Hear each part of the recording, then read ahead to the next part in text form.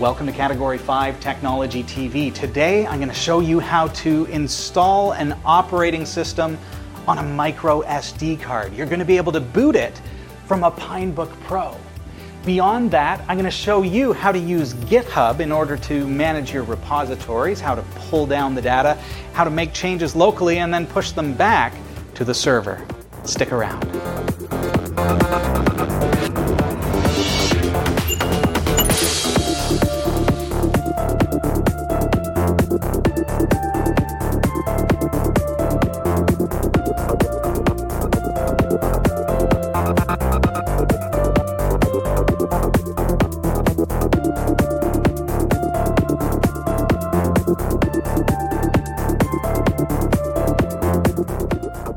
Our live recordings are trusted only to solid-state drives by Kingston Technology.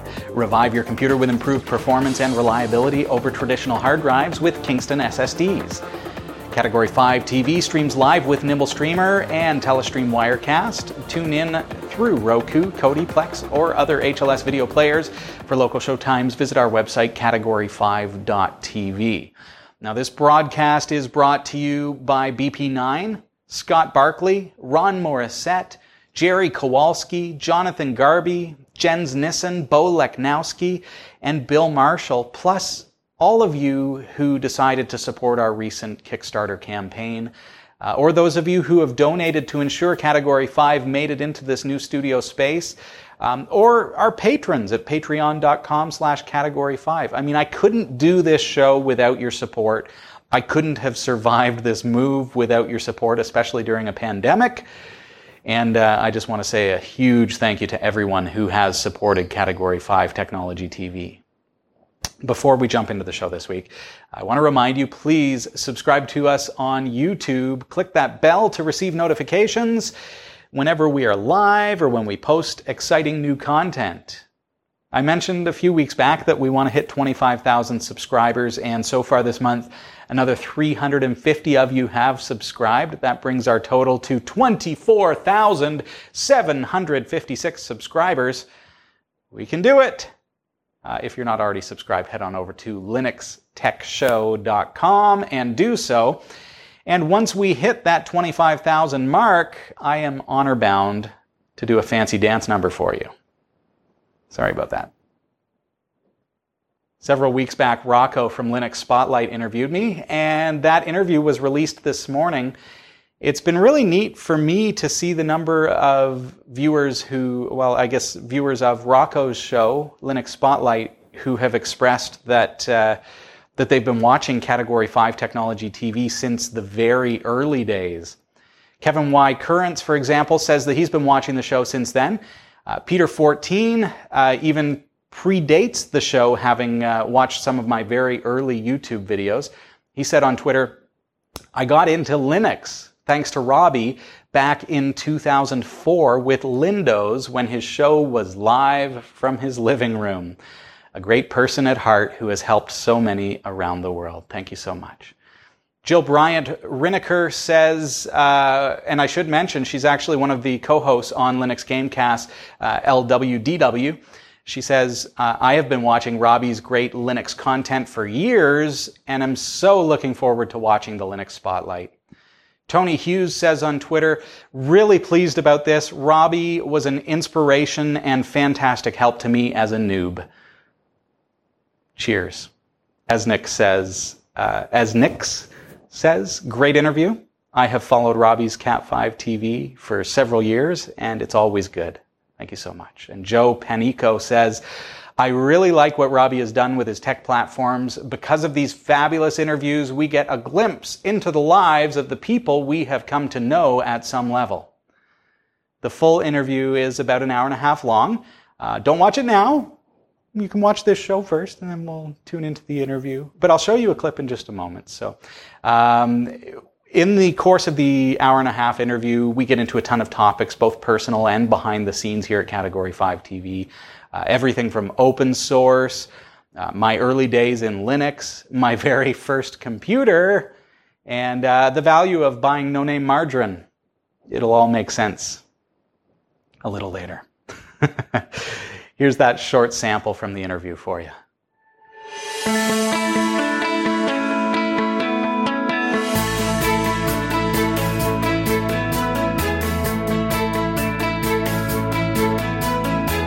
Welcome to the Linux Spotlight. This show is dedicated to showing off the best thing about Linux, our community. This community is made up of developers, distro maintainers, YouTubers, and everyday users. Each one plays a vital role in our community, and the goal is to have a discussion with each individual about their journey into Linux and beyond. So join me now as we turn the spotlight on.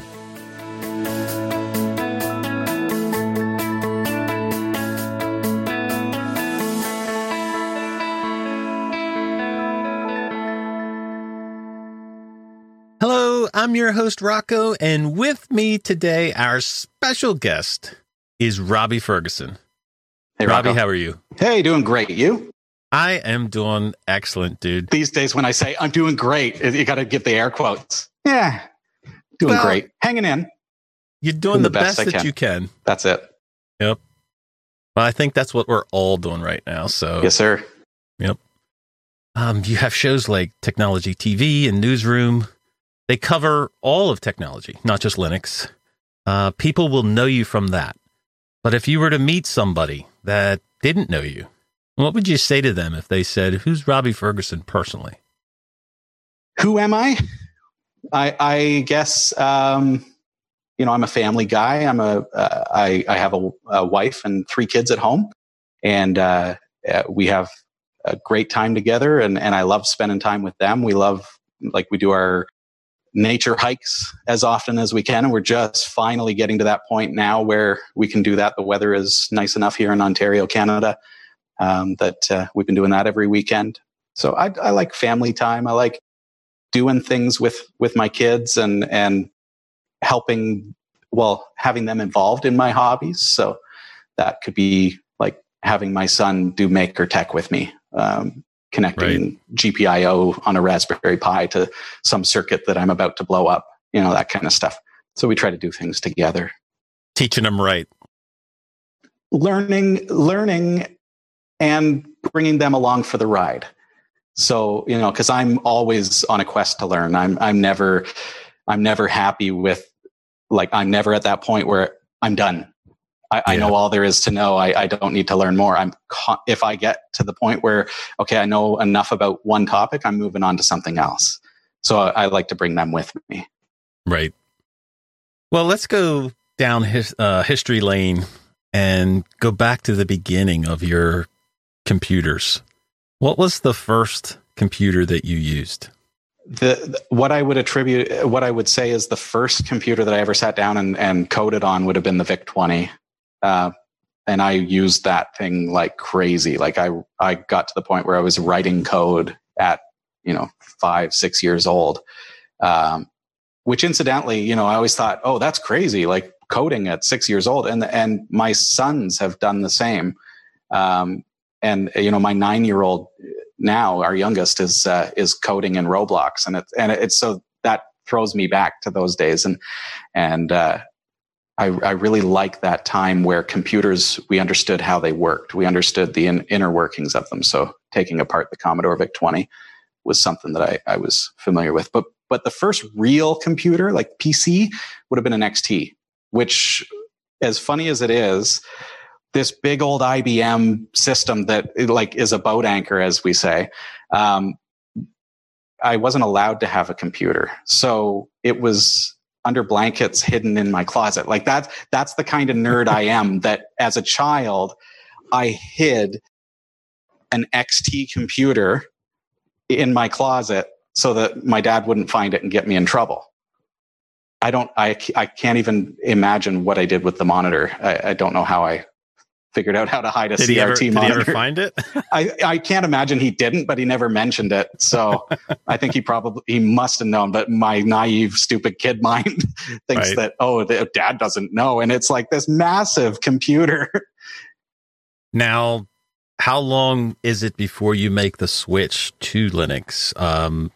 Well, Windows was a complete switch. Yeah. Complete switch right from there. Yeah. I used an early version of Adobe Photoshop in Wine because the old version ran fine under Wine. So, and then as soon as like CS2 came out, it was no longer it wasn't working quite right. So because back then GIMP was really bad, but they've since fixed that with 2.10. So like scaling is a lot better now. But Lindows was about the time when I switched. I mean, I'm not name dropping. It was a classic distro. They got sued by Microsoft for the name. They had to change it to Linspire, which made no sense. And then in typical Michael Robertson style, he just fired everybody and sold the company and all the creative rights and everything. And now it's owned by somebody else. But that got me to love Debian. Debian got me to love Ubuntu. Ubuntu got me to love Mark Shuttleworth and the whole ecosystem of realizing that you can run a business based on support rather than product. I think that was kind of a revelation for me too. So it's like everybody, like you kind of move along with the waves and find where you're at. Right now, I run Linux Mint 19. I'm old school, so I like the Mate interface. Well, I was going to ask you, so why you've tried all of them, so why did you stick with Linux Mint? I've been with it since 19 was released, and that's mainly because it just is a brilliant out-of-the-box experience. I fell out of love with Ubuntu for a little while because of Unity. Unity made me fall out of love with Ubuntu. You weren't a fan? Definitely not. No. And I very much am a little old school in my desktop paradigm. So I say I prefer Mate. I really do. I really do like that interface. Like that's where I'm comfortable. So Linux Mint with Mate is a fantastic distro out of the box. Everything works. And they still support Compiz, which brings me all kinds of nerd joy. Well, not to sway you or anything, not to tempt you to distro hop, but have you tried Ubuntu Mate and compared it to Linux Mint Mate? Yeah. What Martin and Popey are doing is fantastic work. And I have run that on some of my lower end systems and love it. I've had it on laptops and stuff. My choice to use Linux Mint right now is not to say that Ubuntu Mate is not brilliant. It really is. But this is just where I've landed. There you go. When you know how things work under the hood, a lot of stuff is very similar. So it's really just finding a stable distro that works out of the box that doesn't waste a lot of your time setting it up. Because I use Linux Mint at work, I need something that I can like reinstall and be up and running in an hour and back in business kind of thing. So it's worked. Not that I couldn't do that with Ubuntu Mate. It's just where you are. It's just where I'm at. Yeah. And I think that makes it really confusing too for new Linux users because, well, which flavor should I go with? Which distro? Why Ubuntu Mate versus Linux Mint with Mate? It's really, they're all very, very similar. So it's community, it's the ecosystem of the distro itself. It's, where's the support that, I don't need support. So I'm not really caring about that so much, but a novice user would. So. Yep. You can watch the full interview on Linux Spotlight at cat5.tv/spotlight.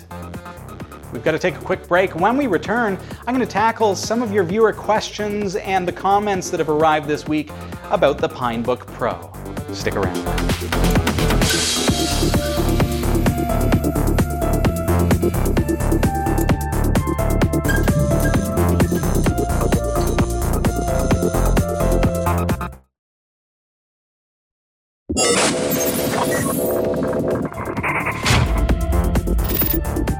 Welcome back.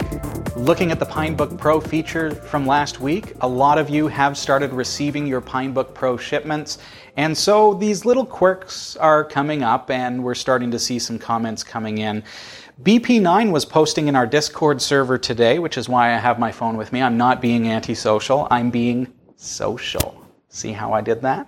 BP9 was having trouble with the keyboard. The D key was kind of sticky and not quite working, and found that he was able to very carefully pry up that key and get some compressed air underneath and blow out underneath of the contact. And for some reason, that fixed it for him. So I'm glad to hear that the D key is now working. BP9 also mentioning that while I showed on my Pinebook Pro that a quick tap on the Pine logo and F11 would enable and disable Wi-Fi, and that seemed to work fine for our demonstration last week.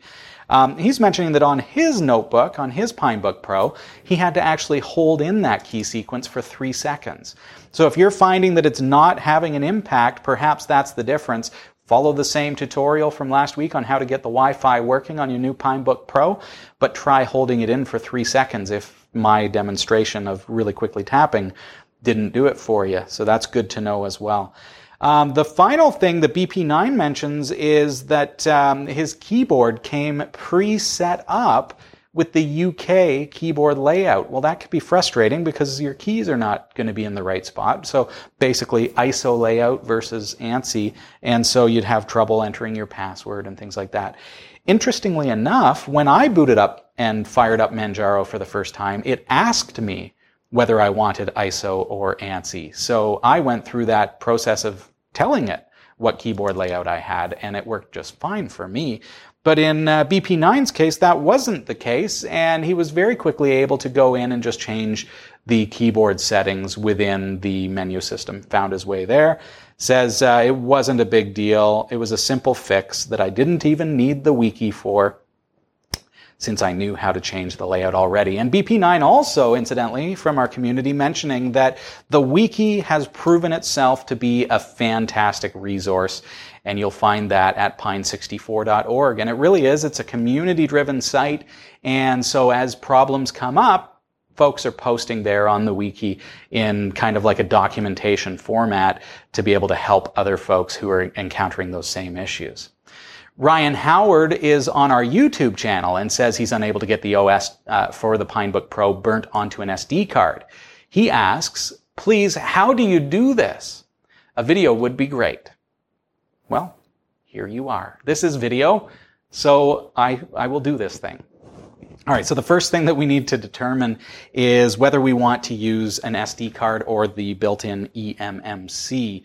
And there are a couple of things that would be kind of a deciding factor. SD cards are a really, really easy way to be able to switch back and forth between multiple distros. You got to kind of you push in if you have one in there, and then it pops out. So that's my SD card right there. I think I just ejected my OS while it's on. Uh-oh. Don't do that. That's like pulling your hard drive. But the built-in eMMC can be a little bit more challenging to set up. But think about this. One of the things, and I'll touch on that, I'll explain that, but one of the things I like about SD cards and the ability to boot from an SD card, yeah, sure enough, I just crashed my system. I'm going to reboot. The nice thing about being able to boot from an SD card is, let's say you've got a household where everybody shares the same devices. So you could give each family member, for example, or maybe you're an education facility and you want to give each student or each teacher their own SD card. So you set up the operating system on that SD card, and everyone who goes to use it with the power off boots from their SD card, and all their applications, everything else is set up on a per user basis, and nobody affects any other user because the SD card is in fact their booting hard drive. Now, I just proved that doing what I just did, while stupid, did not destroy my Pinebook Pro operating system on my SD card. So that's a good thing. So that's kind of cool because with your own SD card, you can just boot it up and have your own settings. So I like that. If you've settled on the distro that you'd prefer, it may be time to install it on an eMMC. But it can be more involved, as I mentioned, because it requires sometimes opening the Pinebook Pro, and you've got to use a special adapter to flash it. But the process itself is the same even in that case. So if you have the adapter, you're going to burn to an eMMC. I use the term burn. using an adapter plugged into the USB port or something like that, and it's going to be the same process. You're going to use the same software. You may have to use a different image depending on which distro you're looking at. But speaking of, there are some distros, such as Manjaro, that actually offer an installer. So if you burn it to an SD card, then you boot the Pinebook Pro, you can then install it to the eMMC. So you don't have to open up the Pinebook Pro. You don't have to buy an adapter to be able to flash an eMMC card. So that's pretty brilliant. You've got to look through the wiki or the website of the individual distro that you're looking at. So we're going to head on over to pine64.org and choose the distro that we're going to download. So you just go pine64.org, click on the wiki, and go to Pinebook Pro software. Now, I'm going to go with Manjaro because we know that it's tried and true. It's the one that's coming on it. And I've actually downloaded Debian on my SD card, so I'm booting from an SD card normally. So this is Debian running off of the SD card. We're going to change that in a couple of moments. So next step is we need to get a tool to do the burning. We're going to use a tool called Balena. How do you say it? I don't know, and I'll explain why. Balena Etcher. It used to be called just Etcher, and as a TV show host, those were the days that I miss. Balena, B-A-L-E-N-A. And the reason it throws me off is because I am an old school Trekkie. And so I always want to say Balana, thinking of Balana Torres. So think about Balana and then think, oh, it's the opposite of that. Balena.io/Etcher. Now, while I'm going to be doing this on my Windows machine, you can also do this on Linux or Mac as well. So Balena, Balena.io/Etcher. Download it for your platform, okay? First thing I want to do on my machine is make sure that no removable media is connected to the computer. Be sure, okay? This is step one. Back up. Pull all of your USB drives. This means unplugging the USB storage, anything that is plugged into the computer, SD cards, whatever, if you've got an SD card reader or something like that. Reason I do that is because we want to prevent accidentally wiping the wrong storage. If you've got a couple of USB drives plugged in, you may accidentally select the wrong one. And remember that this is a destructive process, so you're going to lose any data that's currently on the drive. So can I call it Etcher? In Etcher, select the image file that you downloaded. In our case, it's Manjaro. Plug your card into a card reader, or again, if you're using eMMC, use the adapter.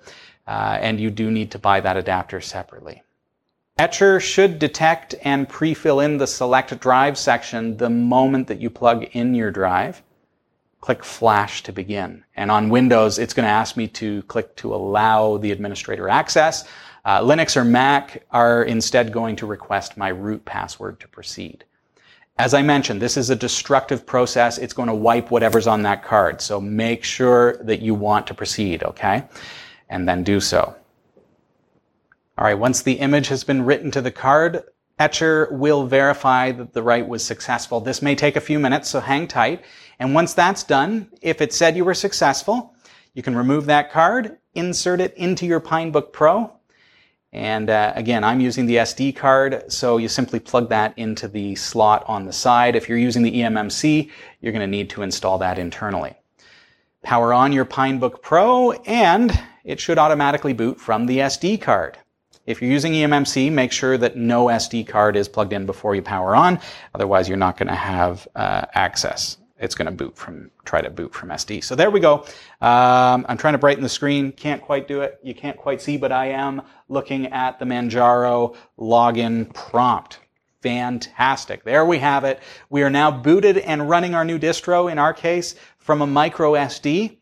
And if you have trouble, try using a different SD card first and foremost, okay? Just in case the card has any problems. Sometimes there's compatibility issues. I haven't encountered it yet on a Pinebook Pro, but it could happen. So have a second card handy. That's the first thing you want to rule out. And also, if you still have trouble, as I mentioned, get into the Pine64 community resources like their forum, check out their wiki, join their Discord server, or you can even hop onto their subreddit as well. They've got an official one. For the full list of all of the places that you can get help, visit their website at pine64.org. Now it's time to head over to the newsroom. Here's Becca. Here's what's coming up in the Category5.tv newsroom. Google has fixed some Android flaws that allow code execution with high system rates. Publishers are suing and trying to shut down the Internet Archive. Elon Musk makes getting humans to Mars his top priority. We'll tell you how he wants to do it. Google Maps has launched new features to help travelers specifically during the coronavirus pandemic. Lenovo plans to sell Ubuntu on more ThinkPads and ThinkStations this summer. And the U.S. military could lose the Space Force trademark to Netflix, the Netflix series of the same name. Stick around, the full details and this week's Crypto Corner are coming up. This is the Category5.tv newsroom, covering the week's top tech stories with a slight Linux bias. From the newsroom, I'm Becca Ferguson.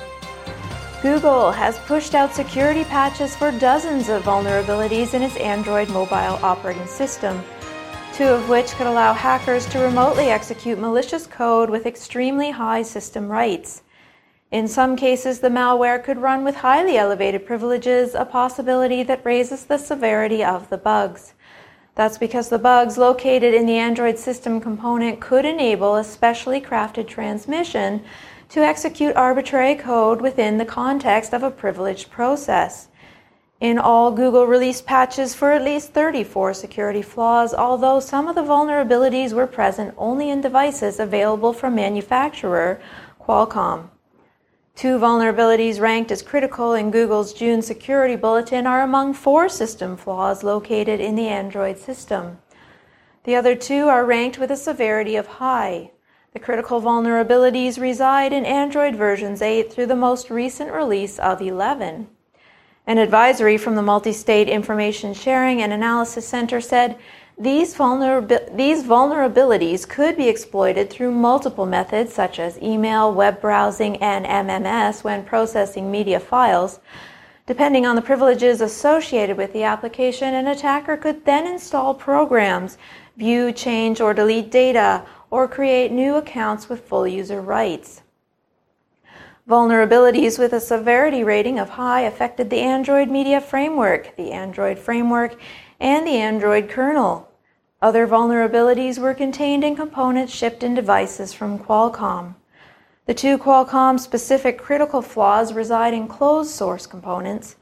The severity of other Qualcomm flaws were rated as high. Anyone with an Android-powered device should check in settings to see if fixes or updates are available. Several of the world's largest publishers have sued the Internet Archive for its emergency library of 1.3 million books, claiming the organization is engaging in willful digital piracy on an industrial scale. Last week, the Hachette Book Group, HarperCollins publishers John Wiley & Sons, and Penguin Random House sued the nonprofit better known for its Wayback Machine archive of web pages for copyright infringement. Infringement, they argued, is intentional and systematic. We understand that publishers hope to shut down the .org. The Internet Archive invited the ire of publishers and authors back in March when it decided to lift restrictions on the digital copies of library books it has acquired and scanned. Anyone that registers with the site can take out any of 1.3 million books, the complaint states, although the Internet Archive claims the real figure is 1.4 million.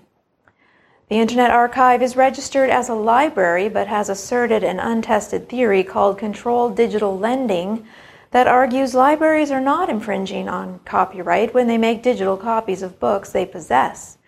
Publishers and authors have been unhappy about this approach but held fire while the Internet Archive restricted the number of ebooks it would make available at any given time to the number of physical books it possessed.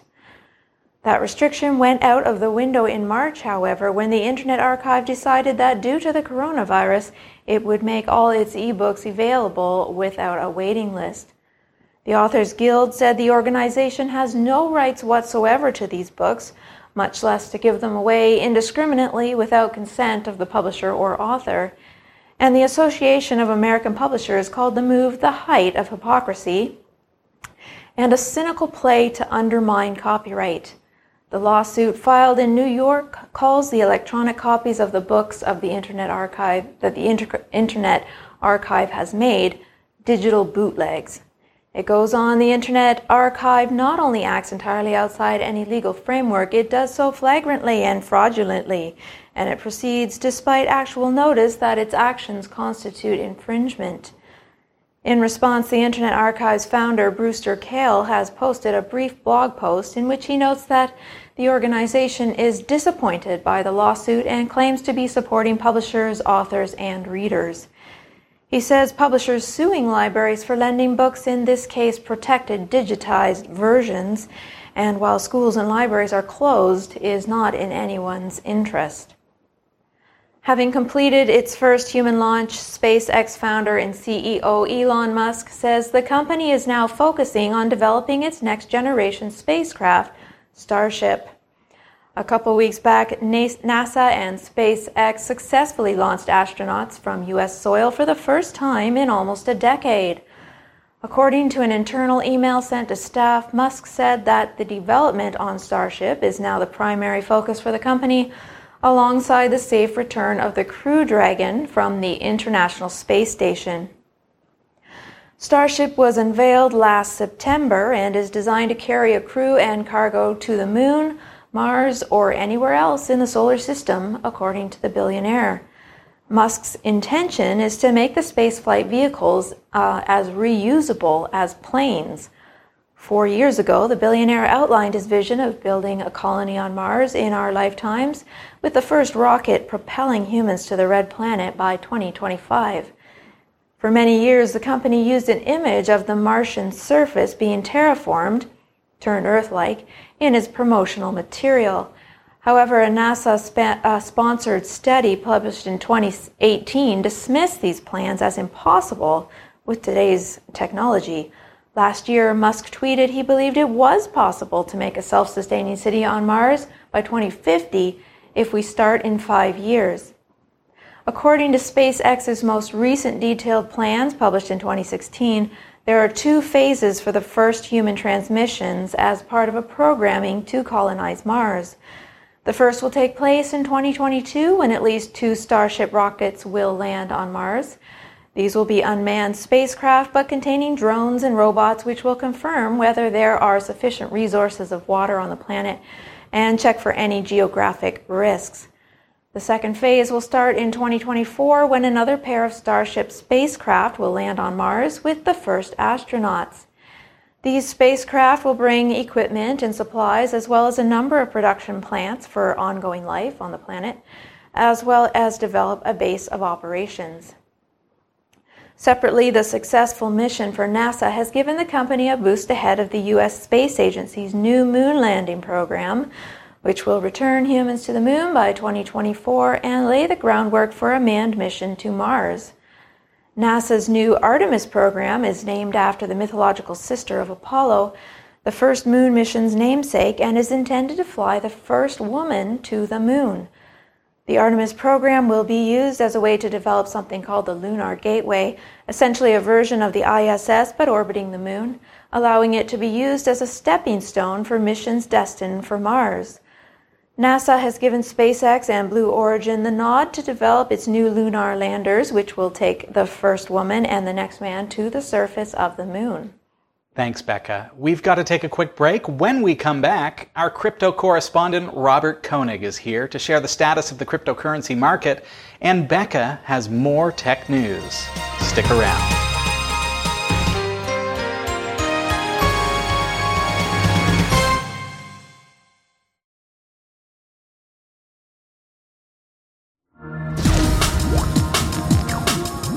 Welcome to the Crypto Corner and welcome to the weekly crypto news. And as usual, let's take a look into how the market performed over the last 7 days. As you can see, we've got 7 projects that gained over 15%. The winner is Wax with almost 60%, Loopring with 50%, and so on. Most of these projects are really serious and good projects with huge teams behind them, which is great news for the industry. On the losing side, there are only two projects above 15%. One is Hex, the other one is Hedge Trade, which it just shows how the market is performing at the moment. It's on the up. Next headline is Bitcoin Core released the version 0.2. There's one feature in it that it's worth mentioning, which is the ASMAP. And that is a software, part of the software that prevents attacks by nation states. And this feature makes it possible to limit the number of nodes that are connected to any specific autonomous system. So previously, a huge country could attack the Bitcoin blockchain. This can now be prevented. So that's also good news. Next one is a small project that everybody can use, create your own token. So with this software, and I'll put a link down below, you can create your own token. So you enter the token name, the token symbol, the number of decimals you want to have, the maximum supply. You click on create token, and voila, you have your own token created. You can put that token even on an exchange and create liquidity. So if you've got a great idea, this is a perfect tool that you can use to put that idea into practice. Or if you just want to have a birthday present, there you have got another idea. Next one is PwC, one of the largest accounting firms. They created a report, a crypto hedge fund report, and I will also put a link of that report in the description down below. The highlights here are, from my point of view, that of those hedge funds that they analyzed, 97% hold Bitcoin. I wonder what the other three are doing. But anyway, 97% hold Bitcoin, followed by Ethereum, XRP, Litecoin, Bitcoin Cash, and EOS. No other coins are mentioned in that report that are worth any substantial amount. Those hedge funds are mainly operating in the US and the UK, the two big financial hubs in the world, and they're based in the Cayman Islands, US, and British Virgin Islands, so low tax havens. The market is increased by 30%, although that's still very small. It increased from 2 billion to 3 billion this year. I said it's still a small market. Next one is DeFi, which is my favorite subject, because that one, DeFi in itself, will start the next bull run in our market. I'm pretty sure about that. If you look here, that Lending Club, which is a big peer-to-peer lender here in the US, they originated $250 million loans in the first 5 years. Well, Maker, which is our peer-to-peer lender, originated 2.4 billion loans in the last 5 years. If I look into DeFi market cap, which is like coin market cap, but only for the DeFi industry, you can see that we are running on $2.2 billion market cap at the moment. MakerDAO, of course, is the number one, but everything is green, as you can see here. And that also reflects on what I see out there in the market. I went to see a few forums, DeFi forum or finance forums. They had no idea on what is going on in our market. They don't understand this here. They don't know what the smart contract is. They don't understand DeFi. They always translate it back to what they're accustomed to, with a middle person creating the market, but don't understand that this can be done much, much easier and by far more efficient than what we've seen in the traditional system. So this one here, the DeFi market, is one to take care and watch. Anyway, that's it from me from this week. I hope you're all well, and I wish you the best, and thank you very much for watching, and see you next week, hopefully. Thank you. Thank you, Robert. Just a reminder to those of you who are watching at home, we are not providing financial advice here on the show. We're just simply giving you the facts about the cryptocurrency market and leaving the decisions up to you. Just be mindful, cryptocurrency is an ever-changing market. It's always volatile, and we suggest that you only invest what you can afford to lose. Now back to Becca. Thank you, Robbie. Traveling during the pandemic can be tough. That's why the latest version of Google Maps for Android and iOS has several features that might help travelers get around safely. Now, when you look up public transit directions, Maps will show COVID-19 related alerts. Google points out that data will only be available where it can get info from the local transit agencies and only on trips that are likely to be affected by COVID-19 restrictions. These alerts are rolling out in Argentina, Australia, Belgium, Brazil, Colombia, France, India, Mexico, Netherlands, Spain, Thailand, United Kingdom, and the US. And Google says they're coming to more countries soon. Maps will also display alerts when you navigate to medical facilities or COVID-19 testing centers, warning you to verify eligibility and facility guidelines to avoid being turned away or causing additional strain on the local healthcare system. Alerts for medical facilities are rolling this week in Indonesia, Israel, the Philippines, South Korea, and the US. Alerts for testing centers will only be available in the US. Again, Google says it will only show these alerts when it can get authoritative data from local, state, and federal governments or from their websites.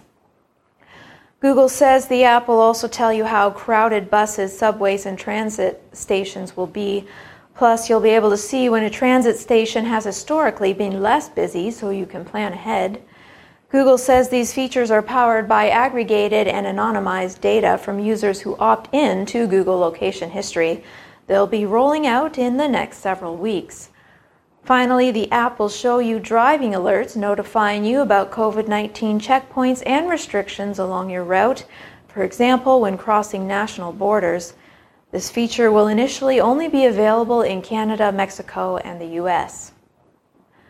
Lenovo has announced that they're including Ubuntu as a preloaded OS option on a number of their systems starting this summer.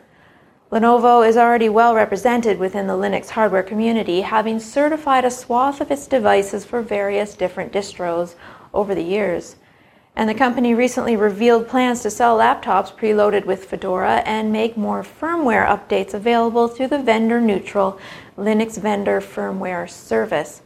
But now it's going even further with the Linux Love. Lenovo says all of its ThinkStation and ThinkPad P-series laptops will be available to buy with Ubuntu LTS preloaded and not just a few specific configurations stashed away on a hard-to-find storage page somewhere.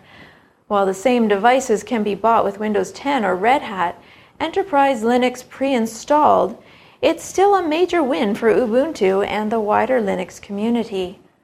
The company also says it will upstream device drivers directly to the Linux kernel to help maintain stability and compatibility throughout the life of the workstation. Of course, it's easy enough to buy a ThinkPad running Windows and install Ubuntu manually, but the official support means buyers can be certain that all hardware works with Ubuntu out of the box. No drivers to hunt down or config files to edit. Presumably, it also means some cost savings as well, since a Windows license need not be included. Lenovo says Ubuntu LTS benefits from an extended 5-year support cycle, providing increased user confidence and system stability across the deployment. Canonical, the company behind Ubuntu, performs certification and regression testing on these systems on an ongoing basis to ensure that it remains as stable as possible for end users.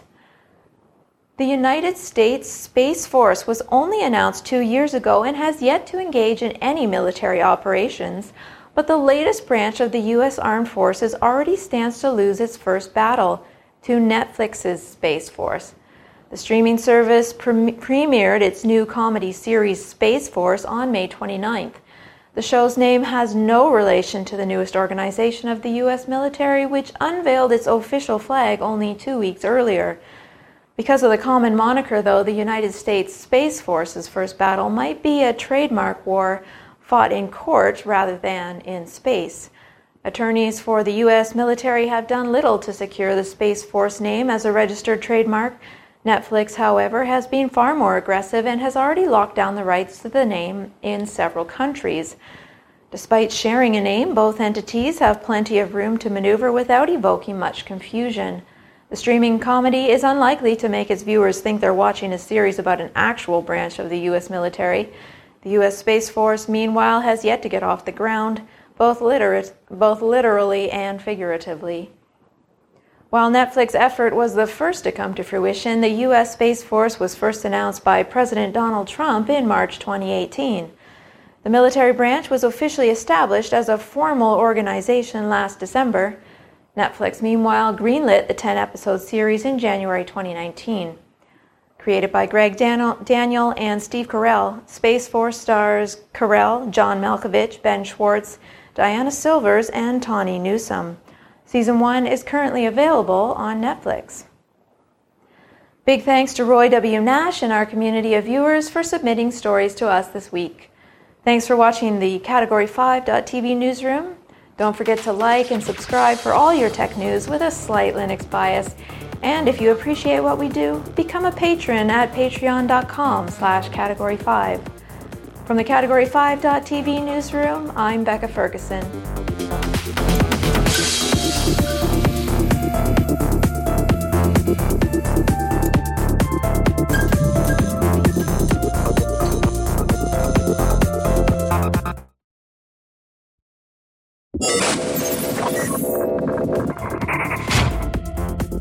Now, if you've never joined us for a Category 5 community coffee break, you'll find out more about it at Category5.tv. Just scroll down on the homepage and you'll see the community coffee break there, along with our schedule, when we're going to be doing the next one. It is a weekly event that we hold on Zoom, and it's an opportunity for our community to come together. And even though we're all experiencing what we're experiencing in our world today, we've taken the approach to say, rather than talking about those things, the things that are bringing us down right now, let's look at it and say, look, we're all stuck in this situation. What is it that I'm doing that's got me excited? What is it that I'm experimenting with technologically that is really interesting to me and helping me to occupy time, whether I'm stuck at home right now or whatever the case may be? So the topic came up about GitHub because we're talking about programming, and Peter is there almost every time for a community coffee break, and Peter was asking, well, how do you use GitHub? Well, not really the something that we can show or talk, walk you through on the coffee break, but it came up that, hey, that would be a really good topic to discuss on Category 5 Technology TV. And the reason that it came up initially is because when Microsoft bought GitHub, they kept it going kind of status quo as it was. And you had to pay for certain features, but then suddenly, very recently, Microsoft said and announced all those paid for features, not all of them, but a lot of those paid for features that you used to have to pay for are now free. So they're taking the service and they're basically giving away their premium service absolutely free at github.com. So what's GitHub? Well, GitHub is kind of like a cloud service provider for Git. It's for developers. It helps us to be able to manage our projects so that you can go back in time basically with code. And it really is helpful to be able to see those commits and see how changes have impacted your project. It's also a great storage mechanism for your code because you're able to share it with other people if you want. Now, of course, Microsoft making it free, you can now have free private repositories as well. And you can set up as many teams as you want if you want to collaborate with other programmers. But essentially what it does for me is it allows me to share my code online in such a way that other people can use it open source. They can compile it or use it or run it on their own computers. And then if they decide, oh, well, I'd rather it work this way, or maybe here's a bug and I can fix that, they can do what's called a pull request. So basically they clone my GitHub repository, my software code, they fix it on their computer, and then they do a pull request which pushes it back they push it back to their fork, and then it creates a pull request for me so that I see that, hey, Joe Blow over there fixed this bug with my software. I can click a button and it will import that fix into my software. So there's a whole lot to it, and it's very powerful. It can be confusing, especially when you get into squashing and merging and those kinds of things, which we're not going to get into today. But what I do want to show you is how the very most basic knowledge about how Git works is going to allow you to use GitHub in an effective manner. Think of it as that, where you're putting your code out there as open source software. It doesn't have to be. You can have it private if you want. But in my case, that's what I'm doing. I want people to collaborate with me occasionally. Maybe they'll post issues if they find a bug, and then I'm still the person who has to fix it. But at least my community is coming into my software repository and saying, this is a problem and you need to fix it. All right, so github.com is where you go. You sign up for your free account. All you have to do is click on the link and click sign up. Now, I already have an account, so I'm going to log in as myself and sign in. So you can see here that if I go to my repositories, so if I jump home here and go to, let it load here, let it load. All right, I'm just going to go straight to Cat5 TV is where I host all of my software. So go there. github.com/cat5tv, and you can see how this works. So you can see that I've got a ton of software repositories, and they're all different projects, all different things that I've done or that I am continuing to do. And there's pages and pages and pages of it. So once you have your GitHub account, you can log in to what you see here, which is my repositories list. But when you first sign up, you're not going to have all of these. You need to create your first repository. So the way that I'm going to do that, now understand GitHub is not required for Git, okay? And Git is not the same as GitHub. GitHub is an online service. Think of it as cloud storage for Git, okay? It is not the same thing. It is a online storage for that open source package management tool or project management tool. So here on GitHub, they've made it really, really easy to simply say new repository. So I've gone to my repositories and I've clicked on new. And then I'm going to give it a name. I'm going to call this one my_test and an optional description. This is a test for the show. Whether you want it to be public or private, and then initialize it with a README. It's always best to do that. It makes it so that people can access it right away, including yourself. Do you want to add a license? Do you want to add a git ignore? I'm going to leave both of those empty. You'll discover what that means in the future. And create your repository. So now I have one called my_test, but there's nothing there. And I'm done with the browser. So now what I'm going to do is I'm going to bring up my terminal. And in my terminal, I'm going to type git.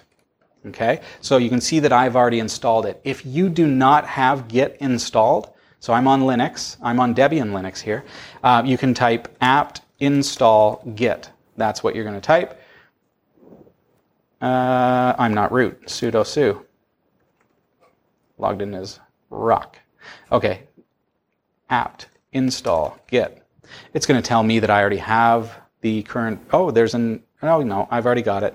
There are other updates for me though, but Git is already the newest version. So if you do not have it, you need to install it. If you're on an RPM-based system, it will be yum install git, and you can also find it in your GUI repository manager, your package manager, or whatever you use, like Synaptic Package Manager, for example. So once you have Git installed, make a folder, probably in your home folder, and we'll call this repositories. Just so that I have a place where I always know that my code is, right? So this is going to be a local copy of my Git repository. So now I'm going to type git clone, and we're going to copy this URL, github.com/cat5tv/my_test. So I can copy that just with Control-C. You're going to get used to just typing it It's your username / your repository. And now, so if I look at my file system, so it's cloned, git clone, and then the name of the URL of the repository. So now if I go to my home folder and then into repositories, notice it's owned by root because I super user dude to Sue. So now there's a folder called my test, and within my test there's a file called readme.md. So within this folder, so I'm going to go into my test, and I want to create a new file. I'm going to call this nanotest.sh, and we'll create a quick sh file to run a bash script, and I'm going to type echo, hi there. How's that? Oh, I should really stick with the norm. Hello world. How's that? Okay. So I've written that out and I've closed it. So now you see there's a file called test.sh. Now, when I transfer a file up to GitHub, the permissions are going to be included with that push. So if I do /test.sh, you notice it says permission denied. I need to make it executable. chmod +x test.sh. So now if I type test.sh, it says hello world. So I now have my very first bit of script ready to go up to GitHub. It's part of my repository on my local computer, but it's not yet in GitHub. So if you look at GitHub, I'm going to refresh just to prove it. You see your file list here, and there's still just the README. Okay? So now back in my terminal window, I'm going to again use that git command. I'm going to go git add star within the repositories folder. That's saying find any files that have any changes and add them. Okay? Git commit -am, and then in quotes, give your commit a name. So I'm going to say my first script. And these are just short little descriptions, and hit enter. And now it's saying, hey, you need to tell us who you are, because you've never ever run Git on this computer before. So you need to run these two commands. Pretty straightforward. Git config -- global. You only have to do this once, don't worry. User.email. And if you have trouble typing that, just copy it, okay? And then in quotes, I'm going to put Robbie at category5.tv. And that's just telling it my email address. Then I'm going to go user.name. Oh, I don't know if you can hear that, but it's actually a really bad storm outside of our studio today, so the lights are flickering a few times. But I think we're going to get through it anyways. So, all right. Delete that and change my name to Robbie Ferguson. Enter. Okay, done. So I only have to do that once. So now, see, next time I run that git commit -am, it's just adding it. Okay, so I've added it, and it sees that one file has changed. There are two insertions, and test.sh is new. So it's going to create that. So now the final command that I need to enter is git push origin, and I'm going to specify the master, which is the branch master. So origin master. And now it's going to ask me for my username and password, which I entered when I created my account. So cat5tv is my username, and my password, I use LastPass and generate new passwords all the time, and they are massive and crazy. So I copy the password and then I paste it. And there it goes. It's uploading that data to my repository, and it's done. So F5 to refresh, and you should see that test.sh is now part of my GitHub repository for my_test. And there it is, and it shows it that it's executable. Hello world. So now, back here, so let's just pretend I've made changes elsewhere, so on another computer. And I'm going to do this through the browser just to show you. So on this system, I'm going to go echo hello again, okay? And then I'm going to save those changes. I'm not going to give it a name or anything like that, description. I'm just going to confirm. So now the script looks like that. So see how I changed that in the browser as well? You can do this from anywhere. So now if I look at my file locally on my computer in the repository, there we go. It still just says hello world, okay? So I'm going to go git pull. Again, I'm doing this all within the my_test folder. So git pull.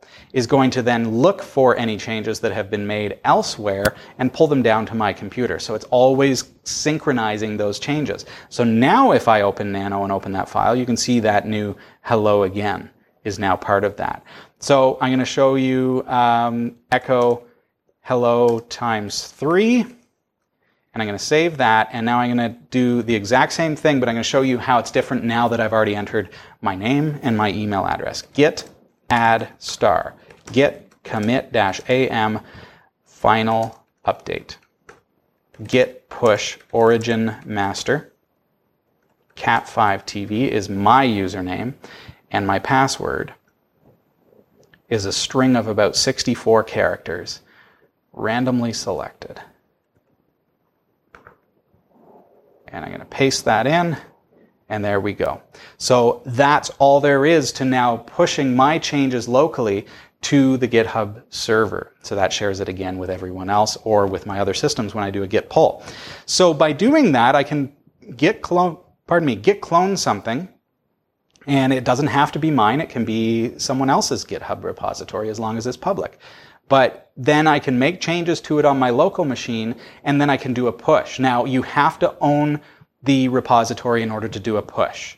So the way to make changes to someone else's repository is to fork it.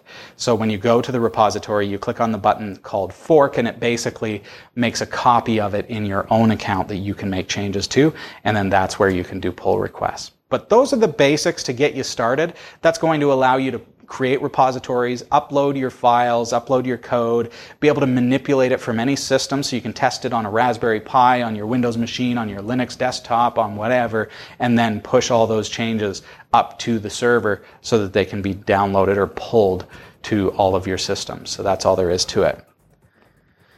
We are on Twitter at Category5 TV. I'm personally on Twitter at Robbie Ferguson. Thank you so much for joining me again this week, and I look forward to seeing you again next time. Go to our website, category5.tv, for all the latest, and I'll see you soon. Bye.